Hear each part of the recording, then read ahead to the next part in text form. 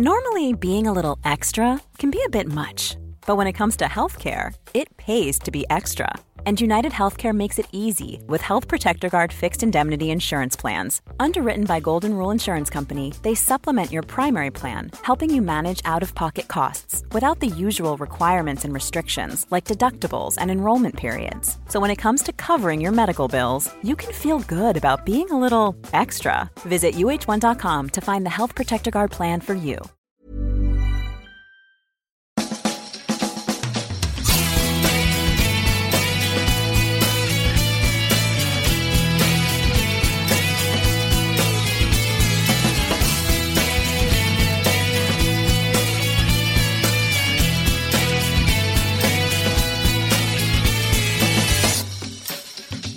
Hello and welcome to a brand new Arseblog Arsecast right here on arseblog.com. How are you? Hope you're well. Thank you very much indeed, as always, for being here. Hope your week has been good.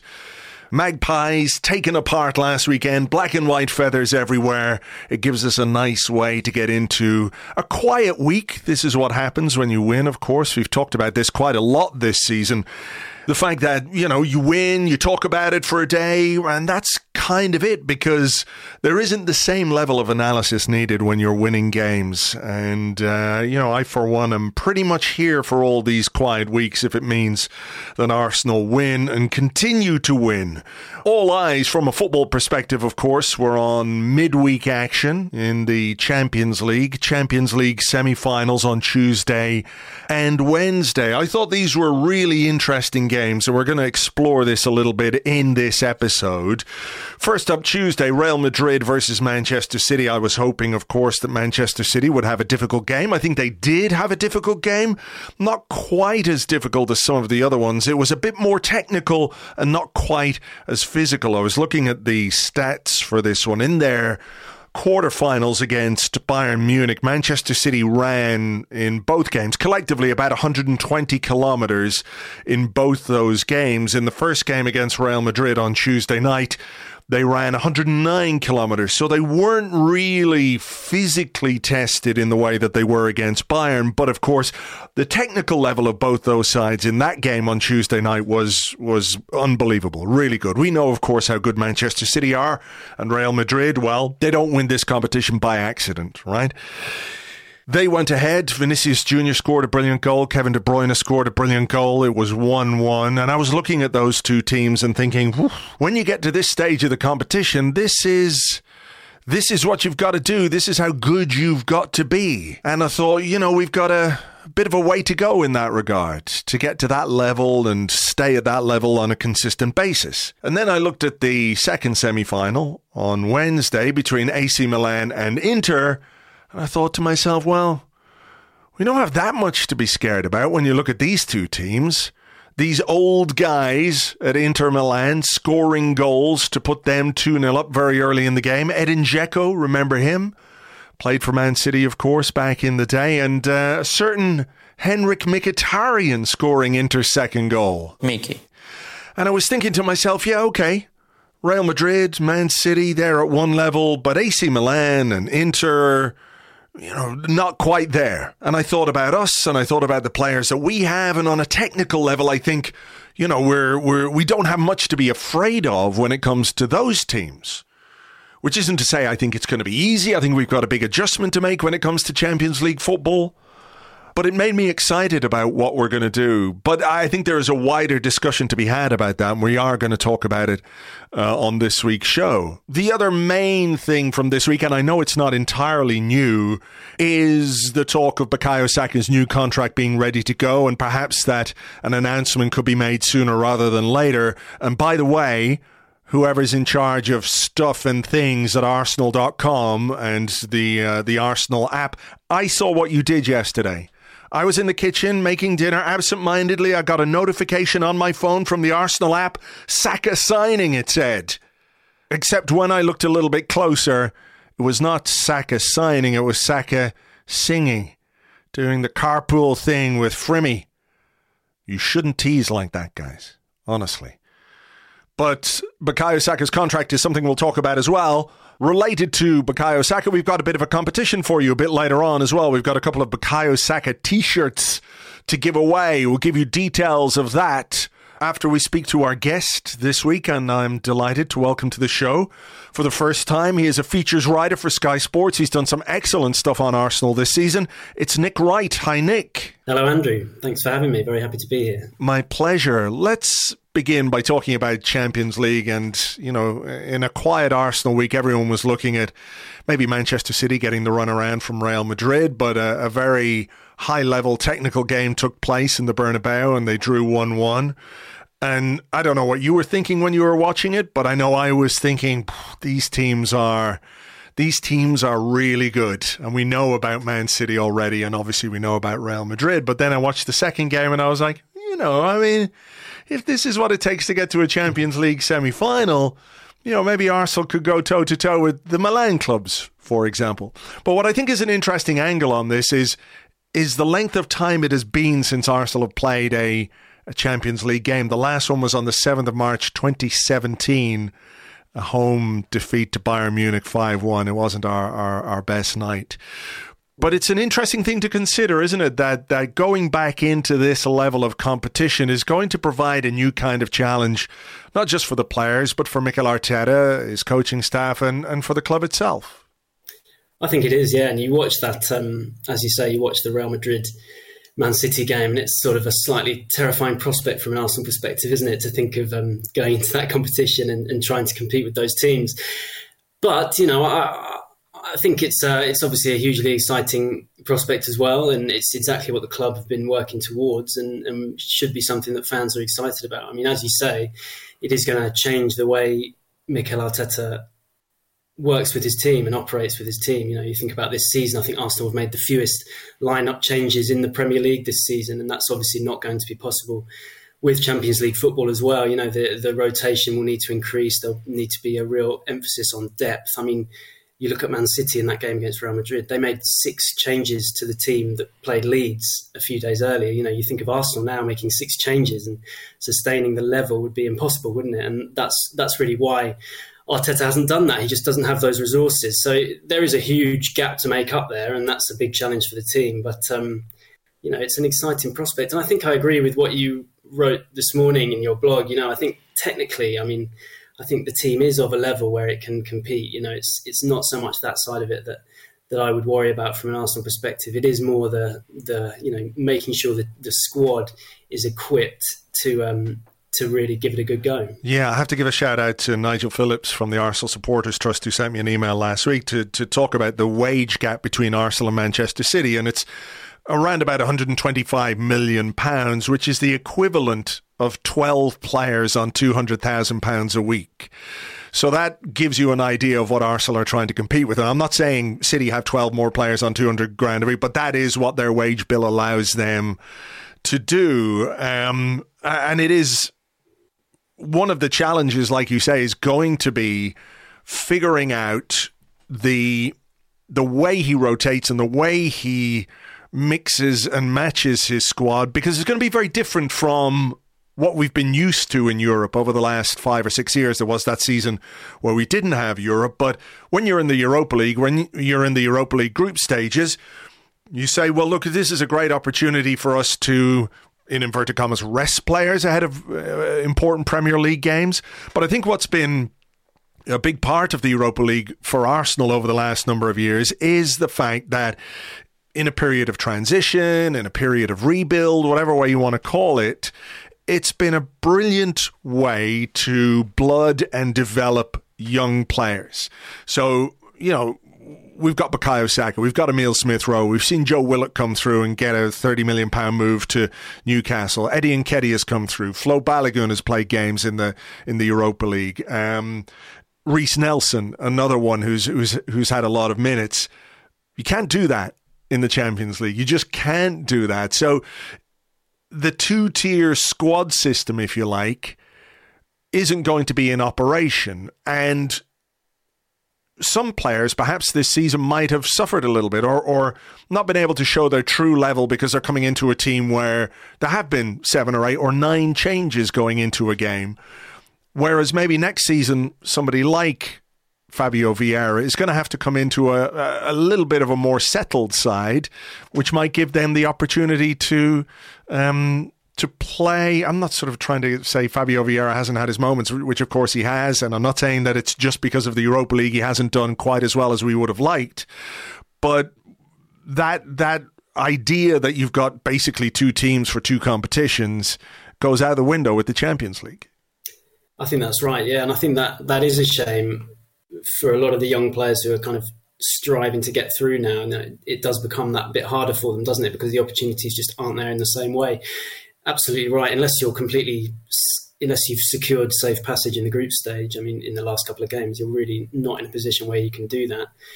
And probably it means you do have to think about streamlining your squad, don't you? And that's obviously what Man City have done and what they do with Pep Guardiola. They have a fairly tight group of players who they rotate freely, but they're not, it's not in any way a bloated squad. And probably that's something that Mikel Arteta will be thinking about, because you don't want to have a clutch of players who just aren't getting minutes at all and aren't happy, because that is not a healthy scenario necessarily for the group. So that's something else we're going to have to think about in the transfer window, isn't it? As well as potential signings, it's who are you going to kind of cut loose, essentially? Who are you going to sacrifice as they take this next step in their development? Because, it's not just qualifying for the Champions League this season. Arsenal are now, I think we can say that this is they want to be regular fixtures in the Champions League again. And to me, it looks like everything is in place to make sure that happens, in terms of the age of the squad and the decision-making that's going on,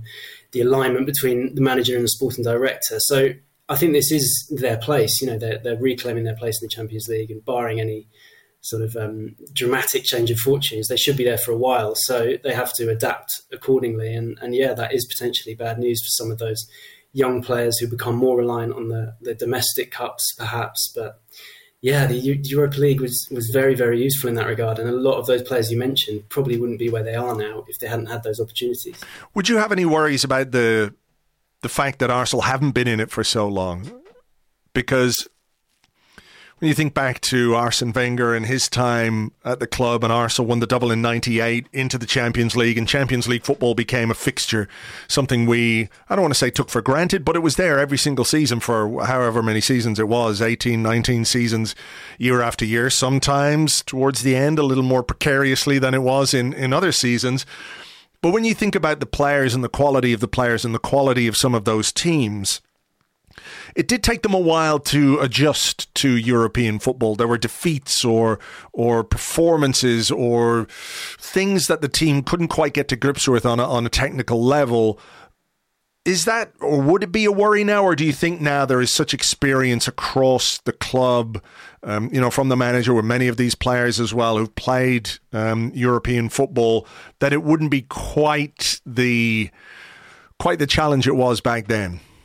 Yeah, I don't think it would be quite as difficult, maybe. I think maybe the kind of the way football has gone, it's all slightly more, playing in Europe no longer feels like this kind of alien experience. I think the thing with Arsenal in Europe is, I don't know, it just feels to me like something they've just never quite cracked, really, certainly in the Premier League era. You think about, the challenge of trying to balance both Premier League and Champions League has never been something that they've really successfully done. As you say, it's you think about the team that reached the final, obviously in 2006.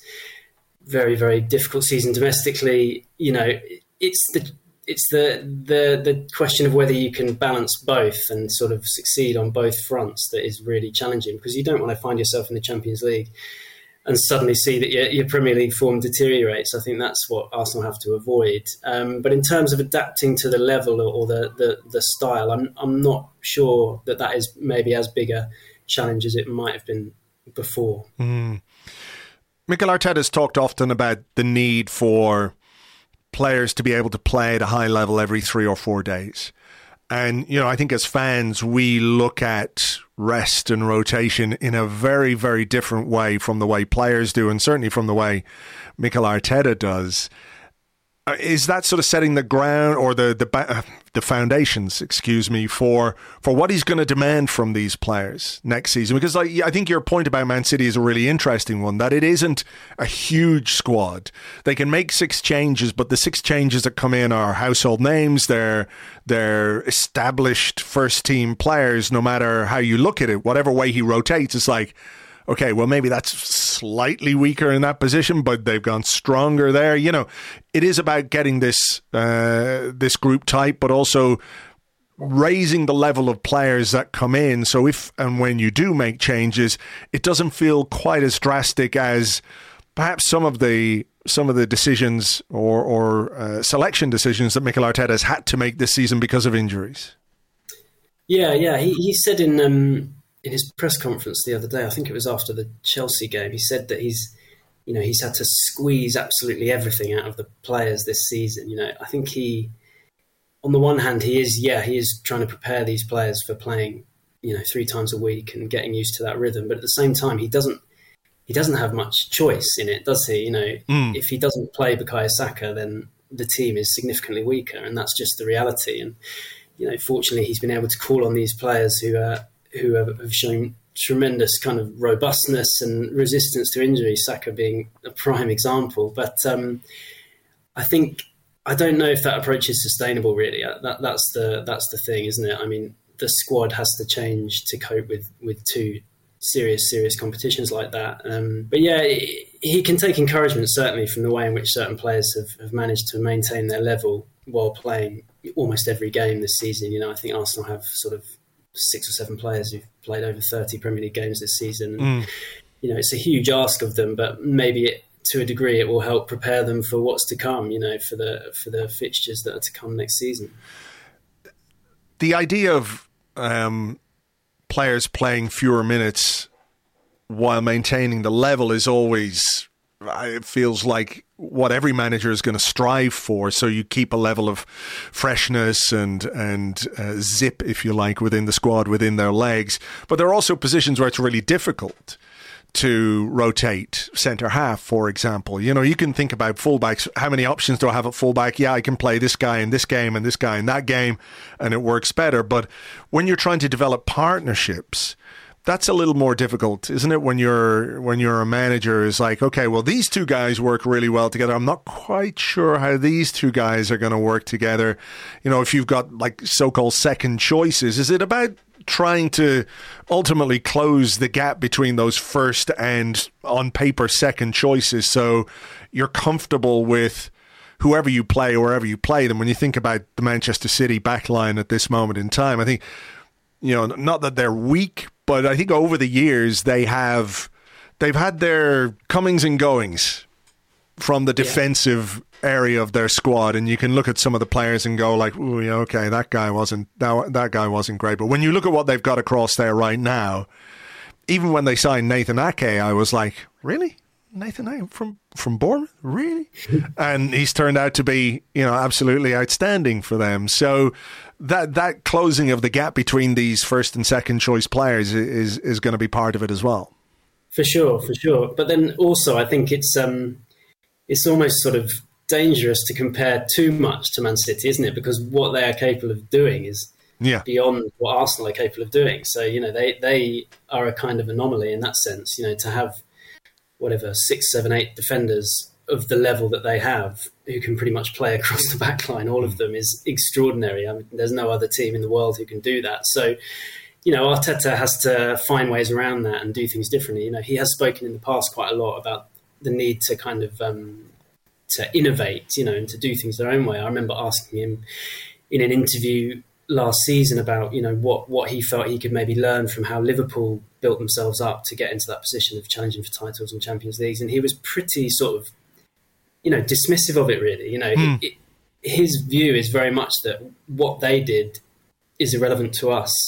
Of course, there are some lessons there, but ultimately you have to find your own way. You have to innovate and find solutions in ways that other clubs don't. And maybe that applies in the transfer market, doesn't it, with some of the players Arsenal pick up, like Kiwior, for example, coming in from kind of nowhere really in January, and someone you sort of gamble on, but you give the coaching and the support, and you see the talent there, and you try and hone it as best you can and get him up to that level.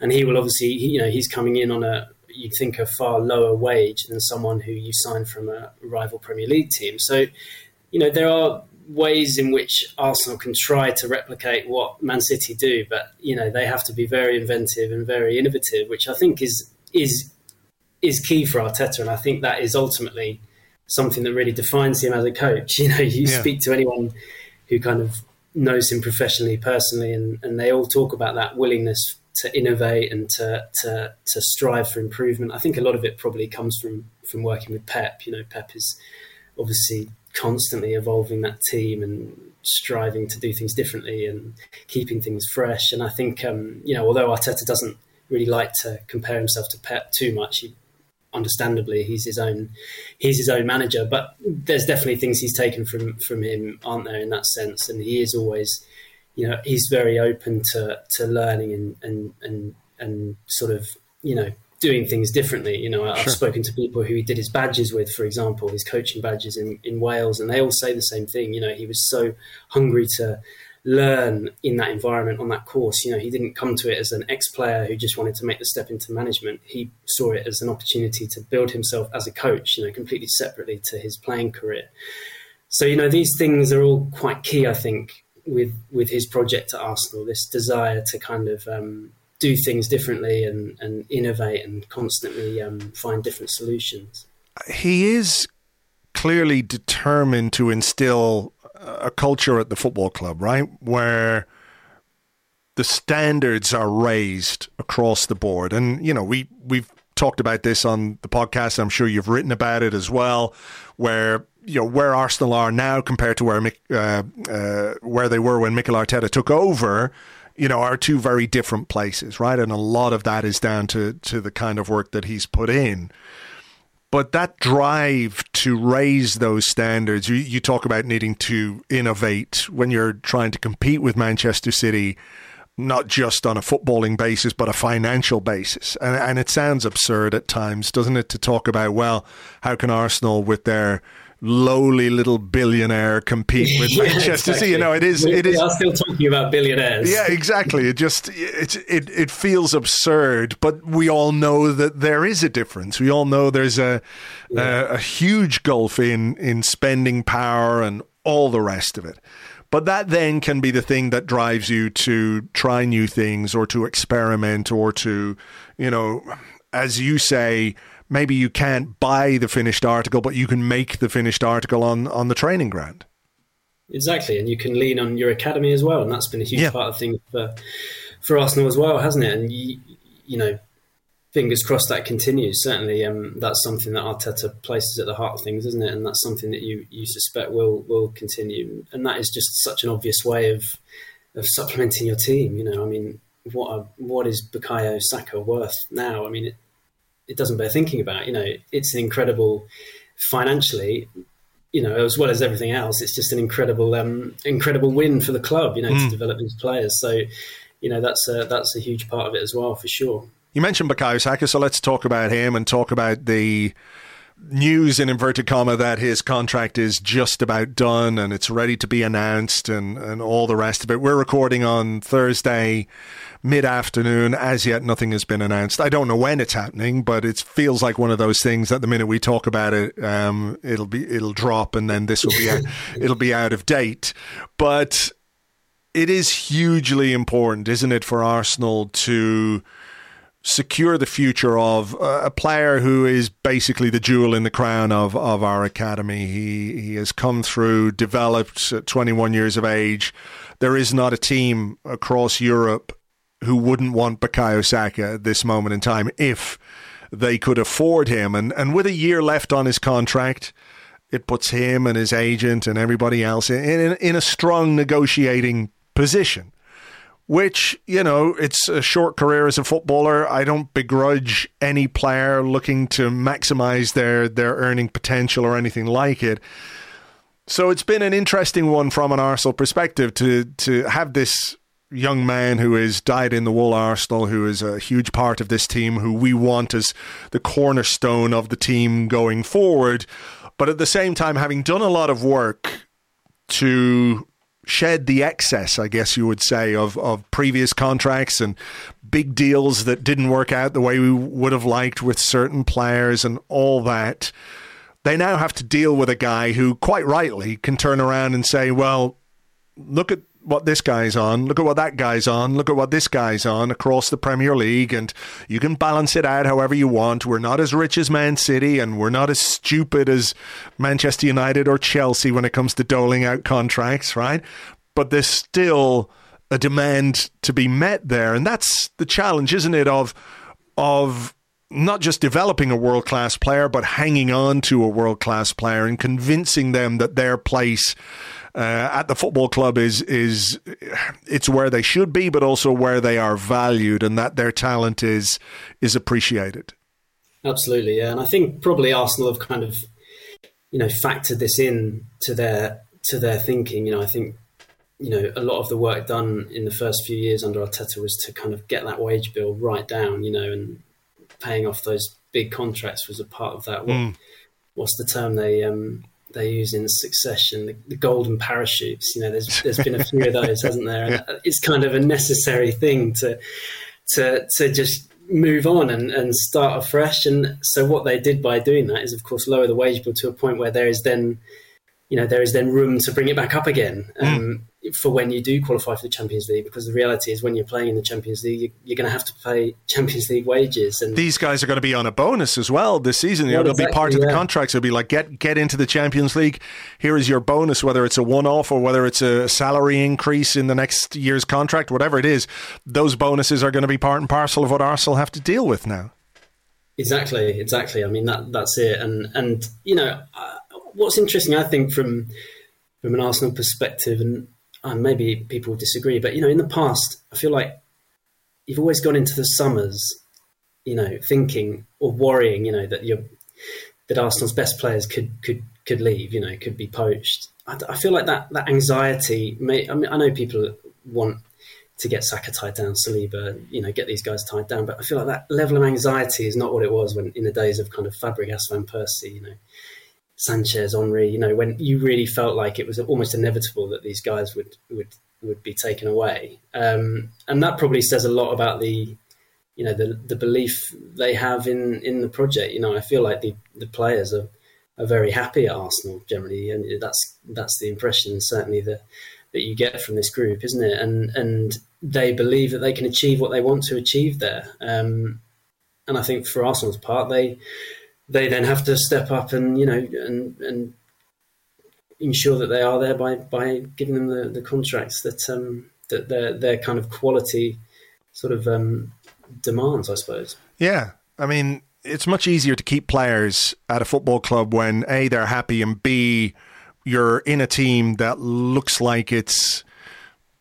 going places or is competitive. Whatever happens between now and the end of the season, it's only a couple of weeks away, and we're all keeping fingers crossed for some kind of miracle to occur. There's no question that Arsenal are now a competitive team, that the ambition to win the Premier League. I remember a couple of years ago we had a question on the Arscast Extra, myself and James. We were asked, do you see Arsenal winning the Premier League within the next 5 years or something? It was like, I don't think so. And here we are a couple of years later, and that's not unrealistic. Difficult, of course, as we've seen this season, that there's very little margin for error. Very little margin for error in the Premier League compared to some of the other leagues. But it doesn't feel unrealistic that Arsenal could do it.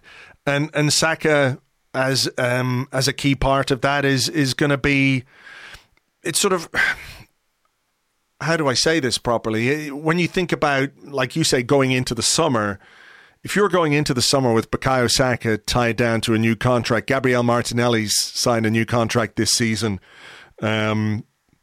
Gabriel signed a new contract this season. There's talk that Aaron Ramsdale is about to sign a new contract. It wouldn't surprise me one bit if there was a new contract for Ben White, given that he and Aaron Ramsdale signed at the same time and have emerged in much the same way. I think they're both extremely important players. So if you're giving Ramsdale a new deal, then I don't see why you wouldn't try and give Ben White a new deal. Also, that then might play into the negotiation with someone like William Saliba, where you're going, look, all your mates are here. This is a club that's going places. This is a team that's going places. Why would you want to be anywhere else? You've got years left in your career. If PSG come knocking in 3-4 years, give it some thought then. But now this has got to be the place for you. Yeah, exactly. I mean, it's been said that Arsenal, they might not get a better chance than this to win the league in 10 years, 20 years, whatever. I don't really agree with that, just because of, as we said before, the kind of setup as it is at the moment, and the age and the quality of the players. I feel like everything's in place for something quite special, potentially, certainly to be challenging up there for longer than this season alone. So I think the players clearly get a sense of that as well, and they feel that as well. I mean, yeah, those players you mentioned, I'm sure Arsenal have plans for all of them. Ben White, I mean, what a fantastic season he's had. What a signing he's been, big transfer fee. But again, you're signing him from a lesser club, so his wages are probably on the lower side, aren't they? And again, that's an example of Arsenal kind of, doing things within their means. But he's been absolutely incredible in that right-back role, and no one really saw that coming. If you talk about Saka this season, I think you also have to talk about Ben White, because I think his role in the team has been absolutely crucial for Saka, hasn't it? I mean, in terms of the support he gets. We have data at Sky where we can look at the number of overlapping and underlapping runs made by players in the Premier League. And Ben White's done, he's made 156 overlapping runs in the Premier League, which is the second most in the division after only Pervis Estupiñán at Brighton. And, what interests me seeing that was, I think probably the majority of those times, or at least a good chunk of those times, he's not even getting the ball, but it's kind of a decoy for Saka to allow him to, isolate his defender, to take someone away, to give him a bit more space. And, that's the thing about Saka as well. The team is just set up to get the best out of him. And it feels like that's the case for a number of those players. I would say the same for Odegaard, even for Xhaka this season, for Martinelli on the other side. The way the team has been configured is so clever, really, so smart, and it's all. And I think that is almost a problem, when you lose someone like Saliba, because the impact, the knock-on effects, can be kind of felt right across the team, and that is something that Arsenal need to sort of prepare for, to ensure that the drop-off from as we've talked about before, the starters to the maybe secondary squad players is not so big, because it's so important to have that chemistry and that collective strength. Yeah, I mean, you wrote a great article about Saliba and his absence on Arsenal, which we talked about on the podcast a few weeks back. Yes. Another thing that sort of interests me or makes me wonder about these new deals is the fact that, when Arsenal think about the transfer market this summer, the level of player that they want to bring in and need to bring in is increasingly higher, because you're having to compete, on at least two big fronts with Premier League and Champions League, and you still have the cup competitions as well. When Arsenal hand new deals to these players, like Aaron Ramsdale, hopefully Ben White, and the other guys that we have mentioned, do you think in some ways it's sort of setting or preparing them for, like, if you go after Declan Rice, high-profile England international, who's going to cost maybe £100 million, right? We're just throwing that out there. We saw some figures during the week about West Ham, how they want £120 million or £100 million plus a player, whatever it is, right? That's sort of the benchmark. And you can understand it if Shakhtar Donetsk can say, well, Manchester United paid $90 million for Antony, so we want $100 million for Mudryk. West Ham can go, well, we could easily ask for $100 million for Declan Rice. So the transfer market is skewed in so many ways. But the reality is, if you're bringing in Declan Rice, there's also a link to Mason Mount, who's another established England international. I'm not saying Arsenal should or are going to sign him. But when these guys come in, they're going to come in on big transfer fees and big wages. So unless you sort of prepare, I guess, your squad for that financial disparity that might exist between, let's say, a Ben White on the right and a Declan Rice in midfield? That's something you've got to be cognizant of when you're squad building too, isn't it? That you can't have this guy here who has just arrived, and we all know that reasons why transfers are big, but a guy who's been doing it for you for a couple of years and has been one of your best players the previous season all of a sudden is earning 25% or 50% or whatever it is, half as much as like this guy coming in. That's the sort of thing that clubs have to be mindful of. Yeah, absolutely. And the other thing is that these benchmarks, the fees are just rising and rising every window almost, aren't they, with some of the deals we're seeing. So, you can prepare all you want for the future, but you should probably start adding a few zeros, because the way things are going, it's just getting more and more obscene. But yeah, I mean, some of the names you mentioned, I think Arsenal do need to be looking in that kind of bracket, don't they? I mean, someone like Declan Rice, I mean, he would be fantastic for Arsenal. I think that would be an incredible signing. But then it's, the club then have to consider, if we pay 100 million for this player, are we gonna have to do this again? Do you know what I mean? It becomes a bit of there are lots of factors and things to factor into it. So it's a really tricky one. I think in certain cases, maybe you just have to make an exception and pay the money. And I wonder if Arteta and Arsenal will feel that way about someone like Declan Rice, because I do think there's just so much he could give the team. But yeah, I don't envy them having to make those decisions, and the amounts of money are just obscene. And obviously, we talk about transfer fees before we even consider the wages and the bonuses and everything else involved. So yeah, it's a huge sums of money. Payments to agents and all that kind of stuff as well. Yeah. Well, look, I mean, this is a consequence of being good again. So it's a trade-off, isn't it? You can sort of coast along paying average players average wages if you want, but you're finishing 8th or you're finishing 7th, or maybe you're getting into the Europa League, but nobody wants that. Fans don't want that. The players, the club, the manager, they don't want that. So I'm sure this is factored into all their planning. Let's talk about a couple of players. First, Martin Odegaard, who you have a piece coming out on. It should be out Friday. We're talking Thursday, and it's going to be hopefully published Friday on Sky Sports. What's your, without spoiling the article for anybody, what's the key takeaway that you've got from Martin Odegaard this season? Well, I mean, he's just a player who I absolutely love watching. I seem to find myself writing about him whenever I watch Arsenal. It's borderline, it's getting ridiculous really. But yeah, he's just a fantastic player, isn't he? And I think it's always been clear the level of technical ability he has since he's been at Arsenal. I mean, Arteta's absolutely loved him since he walked through the door. I think when he's been asked about Odegaard, even at points when maybe he hadn't really convinced a lot of fans, he's just been so gushing about his ability and, really purring almost about his, not literally purring, of course, but, really, really positive about him. And clearly there's a real affinity for what he gives the team, and a real he loves the guy. But I mean, obviously what's interesting this season is just the amount of goals he's scoring. I mean, his output has just completely exploded, hasn't it? 15 goals.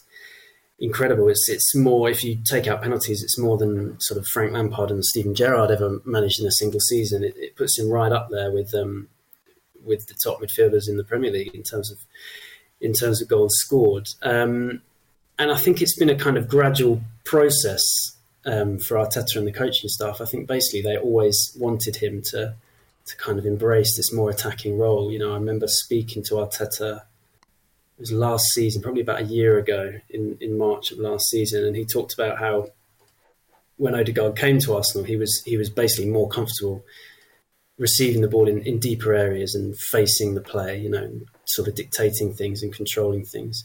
But he always felt he was more effective further forward and playing around the opposition box, and that's been a big part of what they've tried to do with Odegaard, hasn't it? And we're seeing that more and more. And I think this season, having Zinchenko come in and able to play in that kind of midfield role at the base of midfield has allowed Odegaard even more to kind of push forward and concentrate more on that side of things. And yeah, he's having more shots, more touches in the box.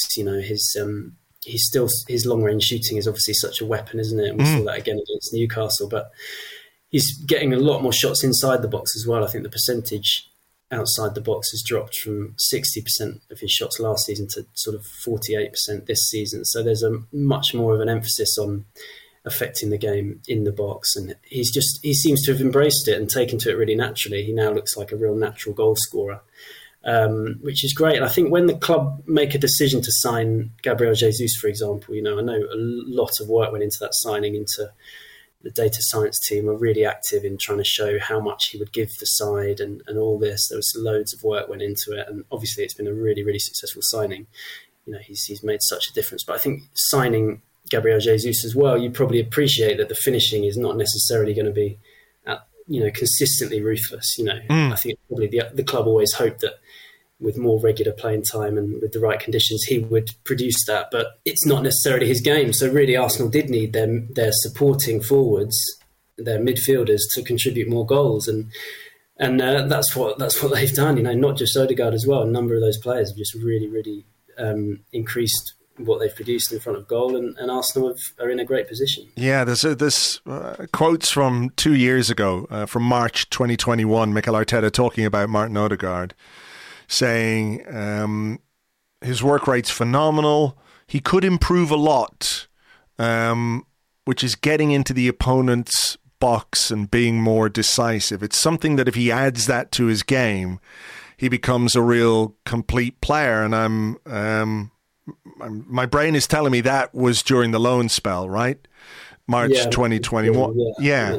And then we signed him permanently in that summer. So it was something that Mikel Arteta saw very, very early on. And there were, I guess, some hints about that in the earlier parts of his career, not necessarily at Real Madrid, but at Real Sociedad, he had a season where he scored 7 goals and got 9 assists, and he had a loan spell with Vitesse. And I know people might say, well, that's the level, but he was still only 19 at that point, where he scored 11 goals and made 13 assists in that season. So the productivity was there. I guess it was about tapping into that at a higher level, and credit to Mikel Arteta and his coaching staff and everything else that they've done to sort of work on that with him. But ultimately, you've got to give huge credit to the player as well.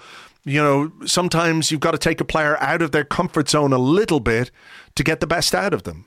Yeah, for sure. And I think the key is that he's responded so well to it. He's obviously embraced the change and he's thrown himself into it, and he's really reveling in it. And I think 9 of his 15 goals this season have been first time from inside the box, which sort of indicates that he's got that knack for getting into those positions. And he's not a player who kind of over elaborates, is he? He does just, he's very effective, and that's now evident inside the box as well as in his passing and his, the way he was linking play before this season. So yeah, it's been a big, big change and a crucial change, I think, for the team. And I've loved watching it, really. Do you think maybe it goes a little bit under the radar as well, that not only is he producing what he's producing, but he's also doing it as captain of the team, because that's a responsibility as well.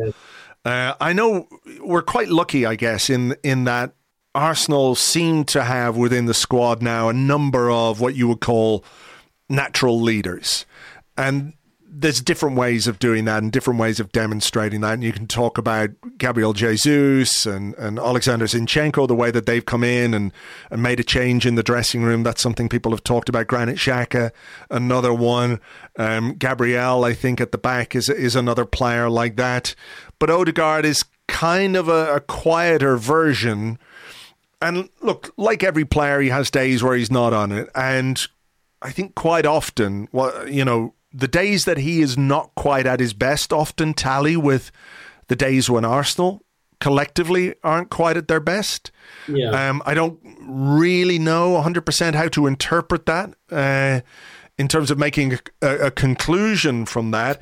But for the most part, he is a player who looks to drive the team both in terms of what he does on the ball, whether it's in front of goal, or how he presses from the front, how he combines play, as we saw against Newcastle as well, not just the goal that he scored. And again, he's still only 24 years of age, and to have that responsibility in a team where, let's say, half of them are quite young, the other half are not old, but you've got guys who've been there and done that, like Zinchenko and Jesus and Xhaka and Partey and these guys. To have that kind of quiet authority, I think is an interesting aspect to Martin Odegaard that doesn't really get discussed too much. Yeah, I think that's right. I think he's an interesting one, isn't he? Because he's had a career path that's sort of unlike anyone else's in football. To have that level of expectation and hype around you at 16. And then for things to not quite go as hoped, and then to have to go sort of to a lower level and build yourself back up like that, all those loan spells, like you mentioned, going to Holland. And, it took a lot of perseverance, mental strength, an ability to kind of shut out the noise and not listen to the criticism. I think all that, he had to demonstrate that more than, any other player, really. So he's got that extraordinary kind of ability to kind of handle things, and he does it in a very understated way, doesn't he? And I think, like you say, that does sort of lend him to going under the radar a little bit. But he has got criticism, hasn't he? After some of the games, the Man City game, for example, he got a bit of criticism, didn't he? And people do question his record in those big games. I mean, I don't know. It is a tricky one, isn't it? Like you say, you don't know. It's kind of linked to the performances of the team. Is his performance what leads to the struggles of the team, or is it the other way around? It's hard to say for sure. But, at the same time, you look at some of his contributions this season. I mean, he scored against Tottenham, Chelsea, Newcastle, these big games where Arsenal needed him to step up. He has done that a lot. He sort of single-handedly dragged them to a point against Southampton, although it was not what anyone wanted. He kept going. Demonstrate, yeah. Exactly, yeah. He has that willingness to get on the ball, and he may not be like a blood and thunder leader, but he's someone who leads by example, isn't he? He does. He's very brave on the ball, and he's always willing to take responsibility, I think. Although some people may say that maybe there are examples where he hasn't done that, but I think generally, yeah, he leads in his way, and as you say, that he's not the only one who needs to demonstrate leadership. There are other players who can chip in with that. And the other thing I think is worth mentioning is that I think his captaincy is quite a powerful symbol. I think it's quite deliberate, really. He kind of embodies the team, but also to get the captaincy at he was probably 23 when he got the captaincy, maybe. To get the captaincy at a top team at the age of 23. I mean, that is a big message, isn't it, about the club? It's we trust young players, we build around young players. Look what we've done with Odegaard. If you're good enough, we will give you the responsibility. And that is something that will then transmit to young players all over the world. And Arsenal want to be a club who the best players want to join. And if the best young players see guys like Odegaard giving the captain's armband, guys like Saka, being the most important player in the team, then that is powerful, I think, as well. So I think there are lots of different facets to it. And I don't think being the captain means you are solely responsible for leading the team. So, yeah, I think he does the job well in his way. Yeah, no, I agree. And look, I find it hard to suggest that a guy who's got 15 goals and 8 assists, and who knows how many of the fabled pre-assists he has to his name or moves that he started. The Alex Hleb pre-assist. It seems a bit much to suggest that he hasn't taken responsibility. I think there are certainly games where, he and others can improve him, but that's always the case. But, let's hope he can add a few more goals and a couple of more assists between now and the end of the season, because he's put up such excellent numbers. Let's just finally talk about Granit Xhaka, because he is, he's probably having his best season at Arsenal. But there's stories this week about a move back to Germany. Is it Bayer Leverkusen, I think, who've been linked with him? Yeah, I did see that. Yeah. He is, I guess you would say, aging out, like every player who goes over 30.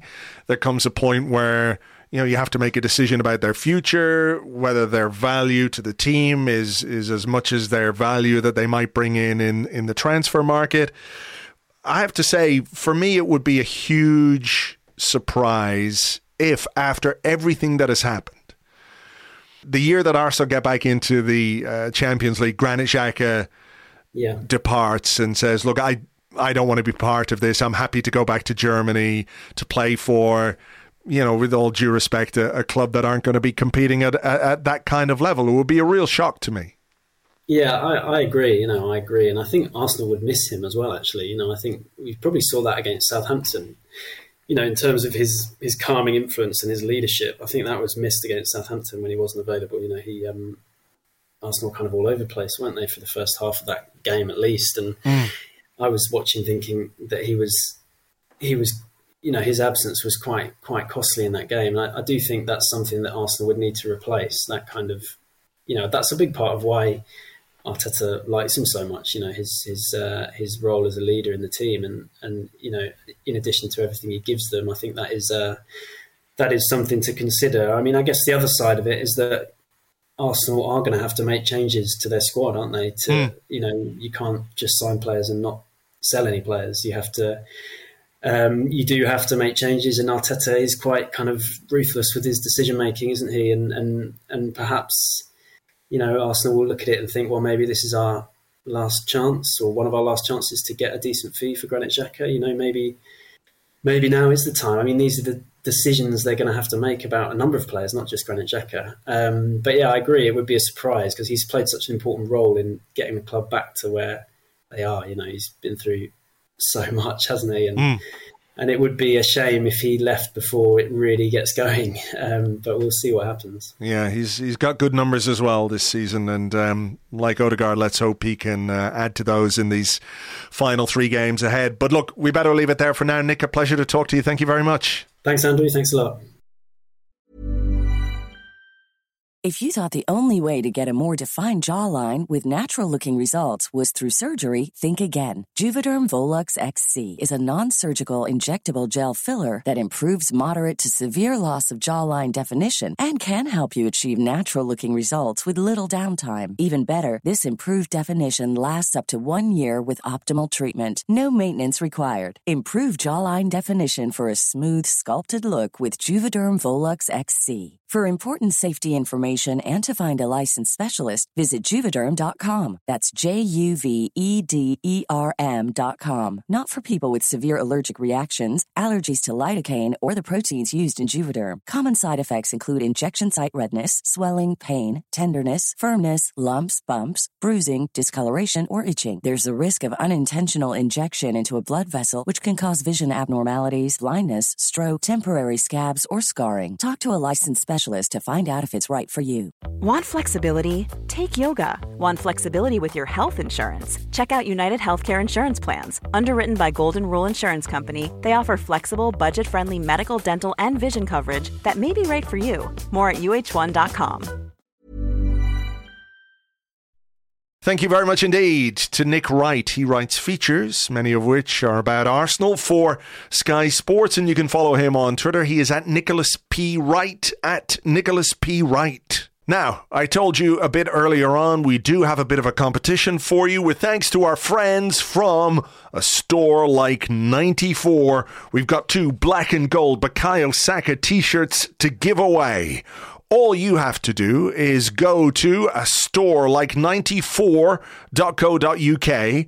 That's 94 in that. A store like 94.co.uk. Go there. Tell me what it says on the back of the Bukayo Saka black and gold t-shirt. Please email the answer to competition@arsblog.com. That is competition@arsblog.com.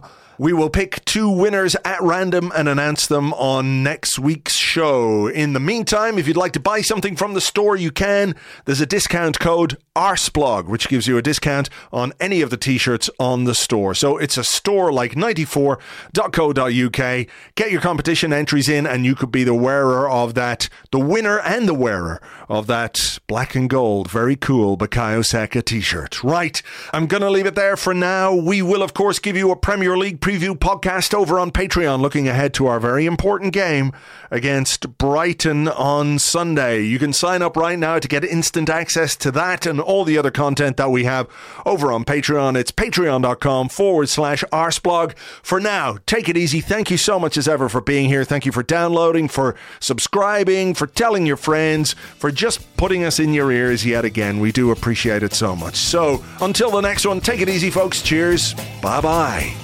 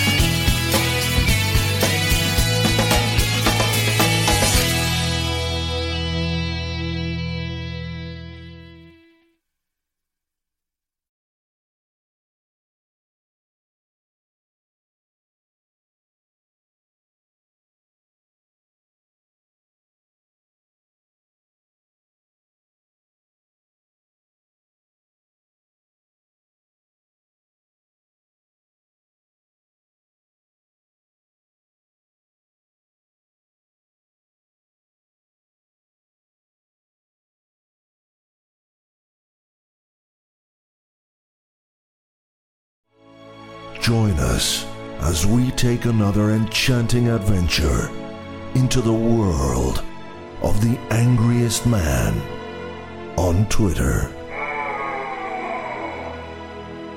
Oi, Mikel Arteta! I have to commend you on what has been a very good season for Arsenal. Despite the fact that we were leading so long and had a bit of a blip at the worst time, throwing away our best chance at a title for such a long time, I have enjoyed this season quite a lot, and I have connected to this team of young buccaneering gooners like they were one of the successful teams from the past that I always wish we could go back to. I have had very little cause to be angry. And that makes me absolutely furious! I demand that you are successful, but shit at the same time! Basically the football equivalent of Nickelback! Next week, another madcap laugh-a-minute romp with the angriest man on Twitter. Everything is shit!